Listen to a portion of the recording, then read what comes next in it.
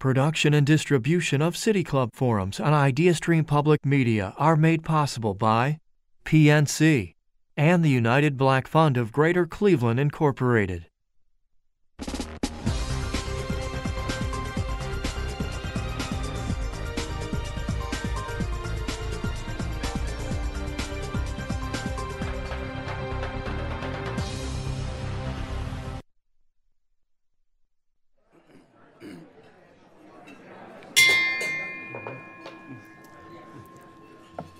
Good afternoon, and welcome to the City Club of Cleveland, where we're devoted to conversations of consequence that help democracy thrive. It's Friday, March 4th, and I'm Eric Fiala, Head of Corporate Responsibility at KeyBank and City Club Board Member. I'm happy to welcome all of you here today for the Cyrus Eaton Memorial Forum featuring Chris Kuhar, Executive Director of the Cleveland Metroparks Zoo. The recent birth of a baby gorilla at the Cleveland Metroparks Zoo, the first in their 139-year history, has focused the community's attention on the western lowland gorilla, a critically endangered species. The zoo has also used this as an opportunity to raise awareness on the conservation work they do around the globe, and specifically with gorilla populations in Africa. The future of zoos in America is growing around wildlife conservation, and they are doubling down on goals that provide visitors the opportunity to encounter the natural world. With a complicated historical legacy and a commitment to ecological stewardship, zoo leaders have their work cut out for them in the 21st century. At the Cleveland Metroparks Zoo, leaders are learning how to do this through their work with primates. Executive Director of the Cleveland Metroparks Zoo since 2012, Chris Kuhar has developed and devoted a great deal of his career to work with primates. Chris previously served 4 years at the zoo's curator, as the zoo's curator of primates and small mammals, and as a research manager at Walt Disney World's Animal Kingdom Park in Florida. Kuhar has also served as chair of the board for the Association of Zoos and Aquariums. If you have questions for Chris, you can text them to 330-541-5794. That's 330-541-5794. You can also tweet them at the City Club, and we'll try to work them in. Members and friends of the City Club of Cleveland, please join me in welcoming Chris Kuhar.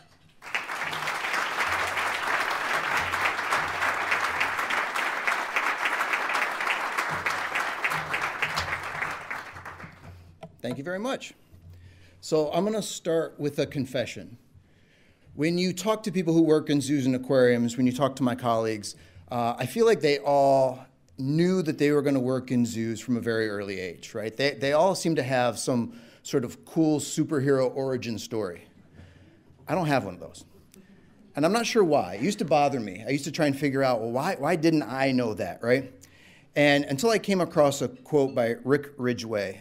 Rick is a mountaineer, an adventurer. He's the VP of Environmental Affairs at Patagonia, which is a company I greatly admire. And the quote is, "The best journeys in life are those that answer questions you never thought to ask."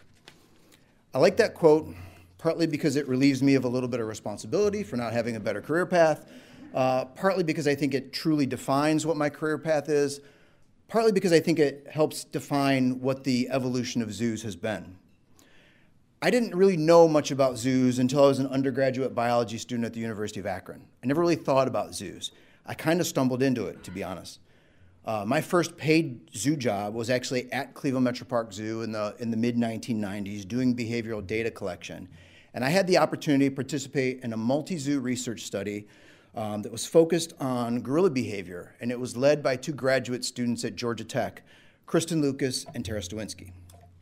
Now, before I get into what that project really was, I think it's probably time to just talk a little bit about what breeding systems, because when you go to a zoo and you look at the exhibit or you see a press release about animals, often people don't think about what goes into that. And it's not as simple as when a mommy gorilla loves a daddy gorilla, you end up with baby gorillas, right? Most reproduction that occurs in the animal kingdom is not out of a monogamous pair. It's everything from animals not even having contact together to coming together just to breeding. When you're talking about primates, the breeding systems can get really complicated. And as a result, you tend to have social groups that aren't necessarily breeding in nature. Gorillas are one of those species. Gorillas form all-male groups, and depending on the subspecies of the gorilla and the particular habitat type, those groups can be transient, where males come in and out for a short period of time, or they can stay together longer. Often these are males who get kicked out of their family group by dad because they're big enough to be reproductively viable and dad doesn't want them around anymore, but they're not big enough and strong enough to maintain their own social group. So those boys then hang around with each other. They play, they fight, they eat, they sleep, repeat, until they find a girl. It's sort of like college, I guess. But these bachelor gorilla groups work really well in the wild, in contiguous habitats where animals can move in and out of groups. In zoos, we recognize that that's a natural history. That's what these animals do, but it's a little bit harder. This original project that we were working on was an attempt to document what was happening in these fledgling bachelor gorilla groups that were being formed in the 1990s. What were the components to them? And the idea then was to take the information that we learned and apply that, give that information back to the Gorilla Species Survival Program. We refer to them as SSPs. This is a subcommittee within the Association of Zoos and Aquariums. It operates at the species level, and this group helps make decisions about what animals breed, which animals move to different zoos, and what the situations and husbandry recommendations are for that species. Now, Cleveland had an all-male group.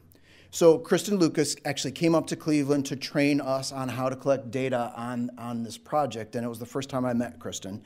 And I learned a lot from Kristen. I learned more from the gorillas. And one gorilla in particular, there was this 8-year-old male named Makolo. Makolo was the youngest male in this bachelor group, and he was what can only be described as punky. To give you a little bit of frame of reference, if you know a young male, say 13 to 16 years of age, who has the uncanny ability of pushing buttons and getting everybody riled up, and then somehow extracting himself from the situation so he's not part of the drama and he doesn't get the impact of that. I see some nodding heads. Perhaps you have one of those in your household. That's Makolo, okay? So I learned a couple of things from this process. The first is that Makolo is really smart. I wish I had half of his political savvy. The second is that gorilla behavior is complex and it's subtle. Unlike chimpanzee behavior, which is where I started my career, gorillas are much more calm. And let's be honest, when you look at a gorilla, they look bored. They look like they'd rather be anywhere else than where they're at. But the reality is that they're detecting very subtle behavior cues. Posture, positioning, facial expressions. And what they're doing all the time is monitoring where everyone else is. It's like a chess match in a zoo exhibit every day where these males are moving around and trying to get the drop on others. It's basically an episode of Game of Thrones every day with less bloodshed and less nudity. So what I realized was this is really interesting, right? How did I not know about this? But I knew that I wanted to have a career in this. But it was really unclear why didn't we all know how interesting this was? Because if you went to zoos in the 70s and 80s, this wasn't apparent, right? Well, when you look at the history of zoos, in the 1980s, the late E.O. Wilson and Stephen Keller came out with a concept called biophilia. And this is the idea that humans have this want or need to be connected to animals, to the environment. They have this inherent draw to nature. And honestly, that's what zoos were in the post-industrial age. In a time where people were moving to cities which were dirty and polluted and loud, they wanted a connection to a pastoral life that they lost. That's what zoos were. That's what zoos represented for the greater part of the 1900s. That changed a little bit in the 1970s. And I tell my environmental colleagues that the spark of the environmental revolution, pun intended, came from the Cuyahoga River fire in 1969. Now, I feel like as a native Northeast Ohio, and I have to sort of digress for a second and talk a little bit about the Cuyahoga River fire, because it wasn't the Cuyahoga River fire, it was the 12th Cuyahoga River fire, okay? And the important part for us Clevelanders and our pride is that it was not the only river that caught fire. Rivers in Buffalo, Detroit, Chicago, Baltimore, Philly, they all caught fire. Basically, if your river didn't catch fire in the 1900s, it was because your town was too small. You didn't have enough industry. and that sounds like a weird brag. It's not how I intend it. The point is that this is what the culture was. This is what we were doing to the environment.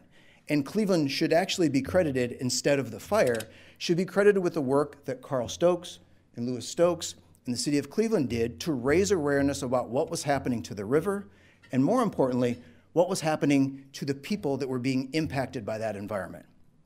In the 70s, the world started to change, and zoos had to change with it. In the 70s, the zoos first started to look at accreditation. The first accreditation was created.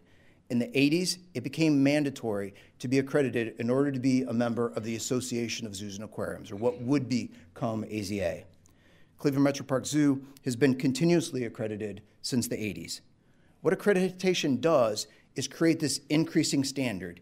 Here we are 40 years later, the standards continue to increase each and every year.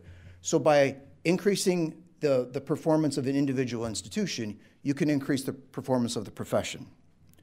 Zoos also had to figure out what they were beyond a place to connect with animals, right? If you know anything about zoos other than them as an entertainment destination, you probably are familiar with zoos as an education destination. In the 70s, one of the things that we established is ourselves as a science education location. Today, over 100,000 school kids participate in an education program at Cleveland Metroparks Zoo. Every fifth grader in Cleveland Metropolitan School District participates in an education program at Cleveland Metroparks Zoo. We decided that this was going to be something that we would do to benefit the community. But there were other changes that you all and I was not aware of that were happening in the 70s and 80s. Because it was no longer ethical and perhaps not even legal anymore to go grab an animal from the wild and put it in your zoo, you had to think differently about your business model. You had to figure out how you're going to keep those animals alive longer, and how you're going to reproduce them, and how are you going to emphasize care and welfare. So suddenly, science and conservation became more important. I eventually enrolled in that graduate program that Tara and Kristen came out of, that graduate program at Georgia Tech. Kristen at the time got her PhD. She moved on to be a primate curator at the Lincoln Park Zoo. Tara was still there. She kind of became my big sister research advisor and was working with the Diane Fossey Gorilla Fund. By the time I got there, the Zoo Atlanta Georgia Tech program was the premier place where scientists were being trained to go out into the world. As a matter of fact, zoo directors at the Denver Zoo, Detroit, Disney, New Orleans, Santa Barbara, Phoenix, Chicago, Cleveland, all came out of that program. And 3 of the past Association of Zoos and Aquariums chairs of the board spent time there, including myself. But when I got there, I was training grad students. And I actually came back to Cleveland to train the next generation of students on how to collect data on these evolving projects. Makola was still there, and he was still punky. But he wasn't 8 anymore. He was bigger. He was basically a full-grown, 300-pound adult male gorilla. So punky's probably not the right word. It's probably more like a bully, okay? But that's not his fault. That's what happens to young adult male gorillas. They grow into themselves, they display, they posture. That's part of the natural history. So Makola was evolving, but so is our profession. We started looking at subdisciplines because we started as basically an ecological exercise, right? The project that I started with Kristen and Tara was similar to the things you see with Jane Goodall or Diane Fossey sitting in the forest and writing down what they see, right? It's documenting it and it's creating a narrative. That's not the typical experimental research that you think of when you think of science, but it has an important role. It's what we were basing the decisions we were making about animals, and we were comparing the behavior patterns of our animals to those animals in the wild. But like any good science program, what we determined was that we had more questions than we had answers. Every time we answered a question, we had 3 more questions pop up. So we started to look at utilizing other subdisciplines of biology. Personality. Could you predict an animal's behavior based on their personality type? What are the environmental effects of light, noise, physical barriers? We started to bring in endocrinology and look at what was going on inside the animal. We looked at epidemiology, so not just the health of that particular animal in front of you, but the health of the entire population. We identified heart disease. Fibrosing cardiomyopathy is a common cause of death in gorillas. It's similar to, but not exactly the same thing as the heart disease we see in humans. So we started looking more deeply at diet and nutrition and exercise. And what happened now is all of that research is feeding into the gorilla SSP to allow the SSP to make science-based decisions on how to manage those animals. But maybe more importantly, we really started to blur the lines within the zoo as to what was research, what was husbandry, and what was veterinary care. The animal care teams are now training animals like a full-grown silverback gorilla in Makolo to voluntarily put their arm out and get a blood draw. Training animals to voluntarily allow a cardiac ultrasound to occur, to voluntarily provide a saliva sample, as well as a bunch of other samples that I won't mention because you guys are all eating lunch. We've blurred the line, and we've created a much better integration of science and animal care. But from the exterior, you might not have noticed it. We didn't really talk about it. All of that husbandry training had to go on behind the scenes. But in addition to that, we're developing other forms of research. We started looking at the impact that animal behavior had on our guests. We looked at when an animal is active and performs normal behavior patterns, it actually increases guest stay times. It increases guest satisfaction, which as a business person, you can identify that that probably has financial implications to the organization. But more importantly, when those animals were performing natural and normal behavior patterns, guests were more receptive to the education messaging and the conservation messaging that we were providing. We started looking at conservation in general. Were we meeting our goals?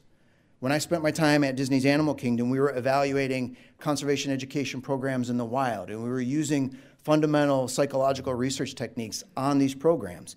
And what we heard over and over again from all of these programs in the wild was that, yeah, the biological research tools were important, but the connection, what made conservation programs most effective was people and the connections that were made with people. So that's why conservation programs often do things which would be traditionally considered socioeconomic. Drill a borehole for water access, build a clinic, build a school, provide educational opportunities. There's a connection between the people and the animal. So if people are tied to conservation, what's the role of the modern zoo? Well, in 2016, Tara Stawinski became the CEO of the Diane Fossey Gorilla Fund. Kristen Lucas is the Director of Conservation and Science at Cleveland Metroparks Zoo. She's a board member for the Fossey Fund, as well as the chair of the Gorilla Species Survival Plan. Me, I'm just the director of the Cleveland Metroparks Zoo. But what happened was we began to grow our programs. We began to grow the connection with the Fossey Fund. We were in Rwanda training the next generation of conservation professionals. Remember, Rwanda is a country that went through a genocide in the 90s. Basically, a generation of scientific knowledge was wiped away. What we were doing was training that next generation of scientists, and we weren't doing it in the old colonialism version of conservation. We weren't there making decisions. We were providing support for that next generation so that they could make decisions for their country and for their community.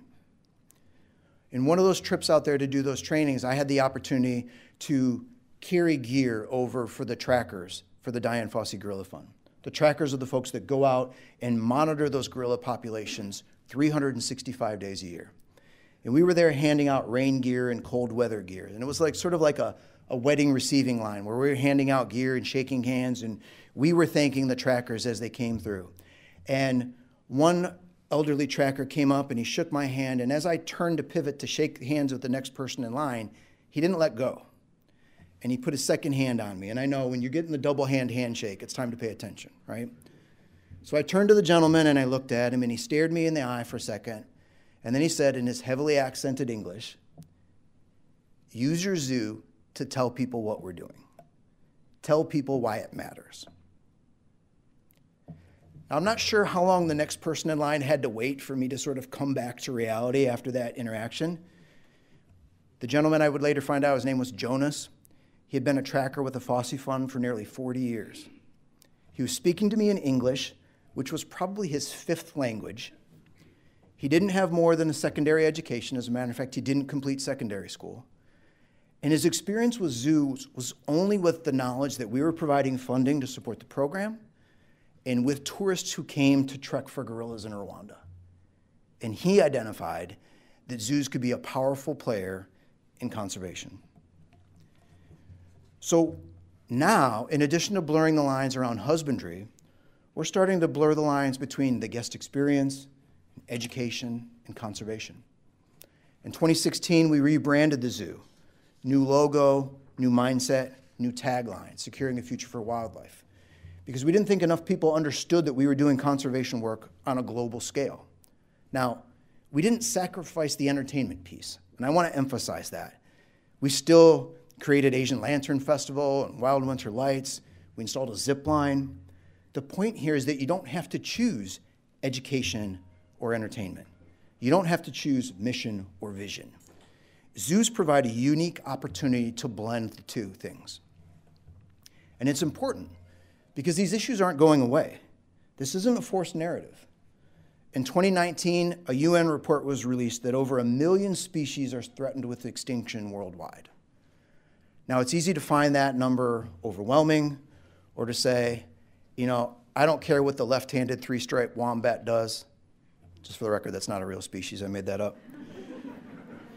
But it's easy to take the name of a species you've never heard of and dismiss it as not being important, okay? But every species we lose on this planet is a food source for another animal or preys upon another animal to keep that population in check.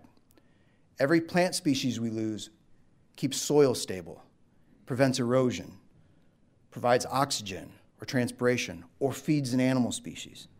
Every time we lose a species, this interwoven web of life that's on our planet breaks a little bit.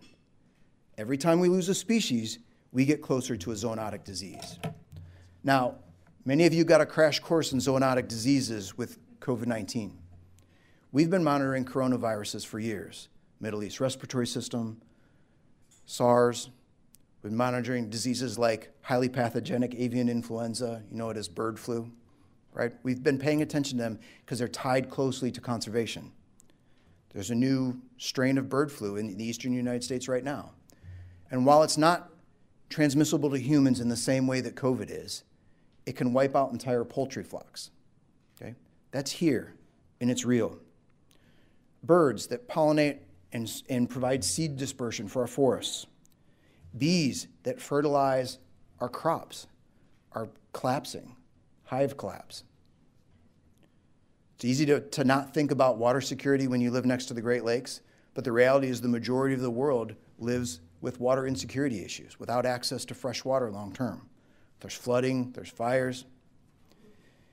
These environmental issues don't care who you voted for in the last election. And it doesn't matter whether you think that these issues are human-caused or not. They're real. And we have to act on them. We have to make decisions. We have to have conversations about them. Maybe Jonas was right. Maybe you can use a zoo to do that. But how? Let's go back to Makolo for a second. In 2017, B-Back, the last member of Makolo's bachelor group, passed away, leaving Makolo alone. So we had a decision to make. And with the recommendation of the gorilla SSP, we decided to put Makolo into a breeding situation. Now, mind you, Makolo hadn't seen a female since he left his mom at about the age of 6. So we didn't know what Makolo would do. When we brought the girls in, we watched closely, and that bully of a gorilla ran scared from those females when they arrived. But he'd eventually find himself, he'd grow confident, and he turned into the silverback that he needed to be. Settle disputes, keep the groom calm, but not be too aggressive. Okay, step 1. Well, what happens when we remove the contraception from one of the females? Will Makolo know what to do? A month after removing the contraception, we got a positive pregnancy test. He could get the job done. So now, here's the scary part. What happens when there's a baby in the group? Would Makolo be overtly aggressive? What happens to the females? Would they take care of him? So the team began an extensive training where they would use a stuffed animal to bring the stuffed animal to the mesh, where all the group members were trained to pick up the stuffed animal and bring it to the mesh, in hopes that if we needed a surrogate, one of those females would respond and be able to bring the baby forward so the animal care team could feed it. We estimated a birth window of middle of December to the middle of January. And because the gorillas did not read the birth plan, the baby was born at the end of October. And our worst case scenario, like the fire alarm going off. Keep going? Keep going for a sec. All right. We're just going to pretend that didn't happen. So I just completely lost my train of thought. Okay, so what we realized was that the mom didn't take care of the baby gorilla. So we had to reintroduce this baby gorilla to one of the other group members. So the first step is, what's Makolo going to do? When Makolo comes into that space, he walked in, he sniffed the baby, he touched it, and then he stepped aside as though to say, all right, ladies, let's get this done. Frederica, a 46-year-old female, walked in and almost immediately scooped up that baby gorilla and has been carrying him ever since. She brings him to the mesh every 2 hours so that that baby can get fed through a rigged piece of tubing connected to a syringe to a nipple so that baby can nurse through a barrier, because my staff is staying safely on the side of the barrier. And Makolo allows that to happen. Sure, he gets some extra treats along the way, but he's been the right silverback. When the baby had to go out of the group to be treated for pneumonia, Makolo responded like a true father. He began contact calling. His heart rate was elevated. Yes, we check his heart rate every day. He was agitated until 10 days later when we were able to bring the baby back. His heart rate came down and he relaxed. The baby was back. It still blows my mind when I think of that punky male when he's playing with the feet of the baby gorilla as it's being fed. It's hard to believe it's the same male. This summer, the Diane Fossey Gorilla Fund will open the Ellen DeGeneres campus. Okay? This is a new opportunity for the Fossey Fund that they expect will double the number of tourists who actually go to hear more about gorilla conservation. Those visitors will be greeted by the Cleveland Metroparks Zoo Interpretive Trail, a generous donation from Jim and Linda Francis, and an opportunity that shows how our zoo is committed to gorilla conservation. We continue to educate students here and abroad. This year, we have the first baby gorilla at Cleveland Metroparks Zoo in 140 years.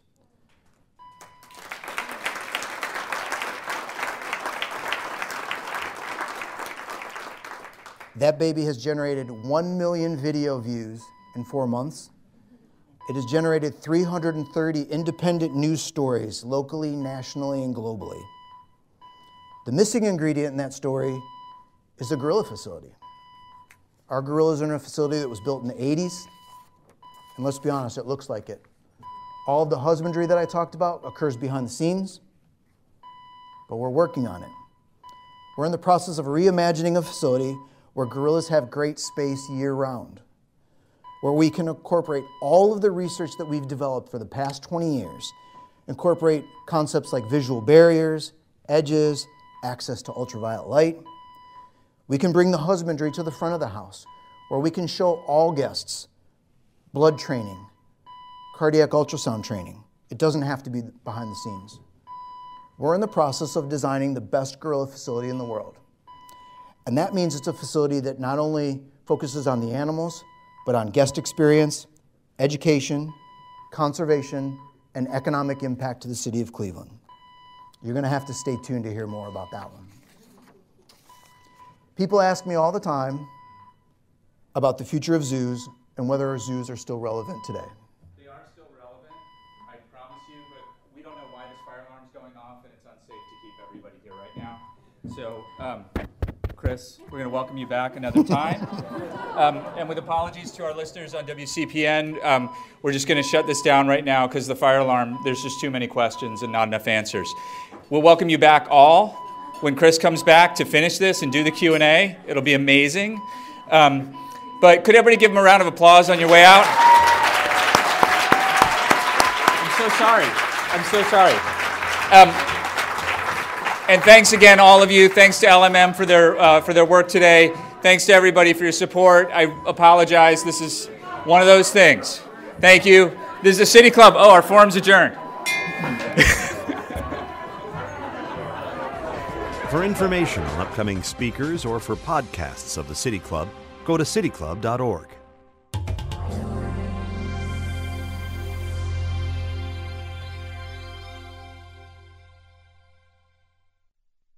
Production and distribution of City Club forums on IdeaStream Public Media are made possible by PNC and the United Black Fund of Greater Cleveland, Incorporated.